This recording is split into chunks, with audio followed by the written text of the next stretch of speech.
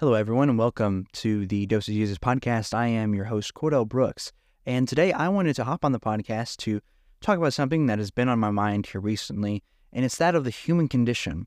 And I've been thinking about the human condition in terms of what the Bible says about it, and I think we all have an idea of what the Bible says about our condition as humans, but I'd like to delve a little bit more into it because I've had some thoughts on my mind about what the human condition is, and because it's not just this or the other. It's not just a binary type thing. It's a really, really unique and very strange thing in our world.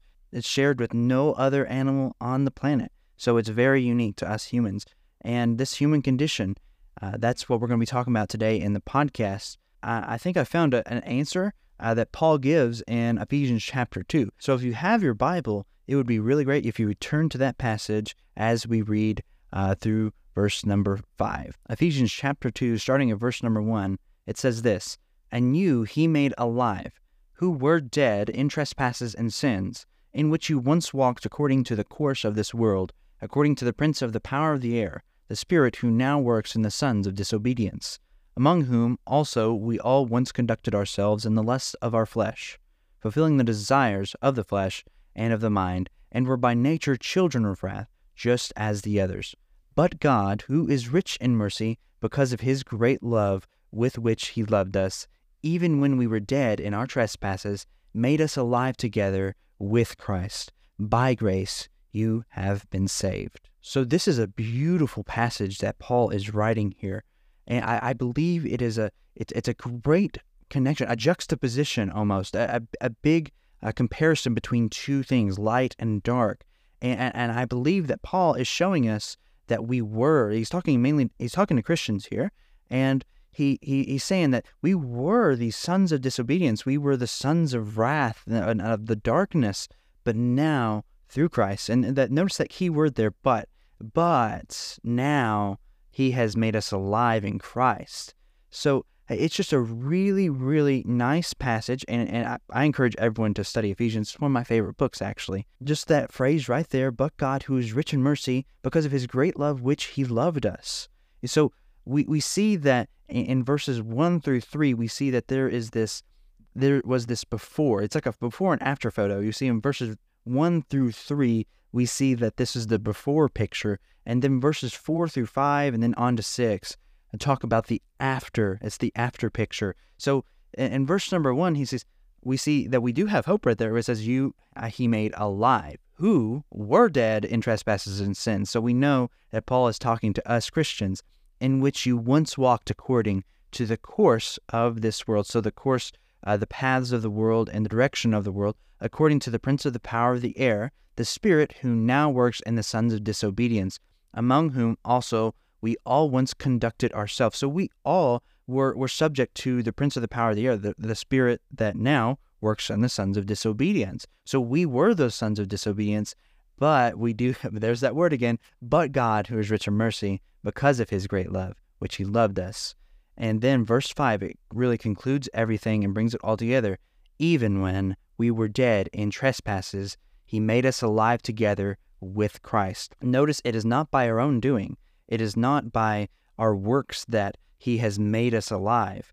It's not by doing things and becoming righteous and doing righteous works and trying to please God that we are made alive. It's only through Jesus. Even when we were dead in our trespasses, which is sin, made us alive together with Christ. And then in parentheses, by grace you have been saved. It's not by our works. It's not by our actions that we are saved. It is, Paul includes here, that it is by grace you have been saved. By whose grace? By God's grace. And it is because God is rich in mercy, he's also rich in grace as well. Just the juxtaposition, the comparison that Paul uses between these two paragraphs, these two sentences, is amazing. I believe it accurately portrays the human condition. You see, the human condition is that we are born into sin. Yeah, in verse number 1, who were dead in trespasses and sins. So we're dead in our trespasses and our sins, which we once walked according to the course of the world, according to the prince of the power of the air. So this spirit that now works in the sons of disobedience. So the prince of the power of the air is working within the world and corrupting the world that makes us dead in our trespasses and sins. And we were of those, and we conducted ourselves in the lust of the flesh. So the things that we desire in our hearts that are not godly and not righteous and not pure, fulfilling the desires of the flesh and of the mind. So we appeal to our desires of the flesh that we're born with, the evil, sinful, and dreadful flesh that we were born with. And we were by nature the children of wrath, wrathful because we're wrathful against God. We are disobedient children against God, just as the others. So he's saying that everyone has this condition. Verses 1 through 3, you can mark that this is the human condition. This is the problem of all the world. But God, who is rich in mercy, because of his great love with which he loved us. You see that Paul is saying that there is hope for those who are children of wrath, sons of disobedience, and those who walk according to the course of the world. He's showing that if you are dead in the trespasses and sins in which you walk, there is hope found in Jesus Christ. You see, God is rich in mercy because he's willing to forgive us, and he sent his Son to die on a cross for us. His great love with which he loved us, and his love, he loved us so much that he sent his Son to die a terrible death. All the trespasses and sins that we once had, or that you may now have, was cast upon him. Even when we were dead in the trespasses, he made us alive together with Christ. And it's by his grace we've been saved, not of ourselves. It's the gift of God. You see, it's all about Jesus. And if you today do not have Jesus in your heart, then my friend, you are indeed dead, just as Paul says, dead in your trespasses and your sins.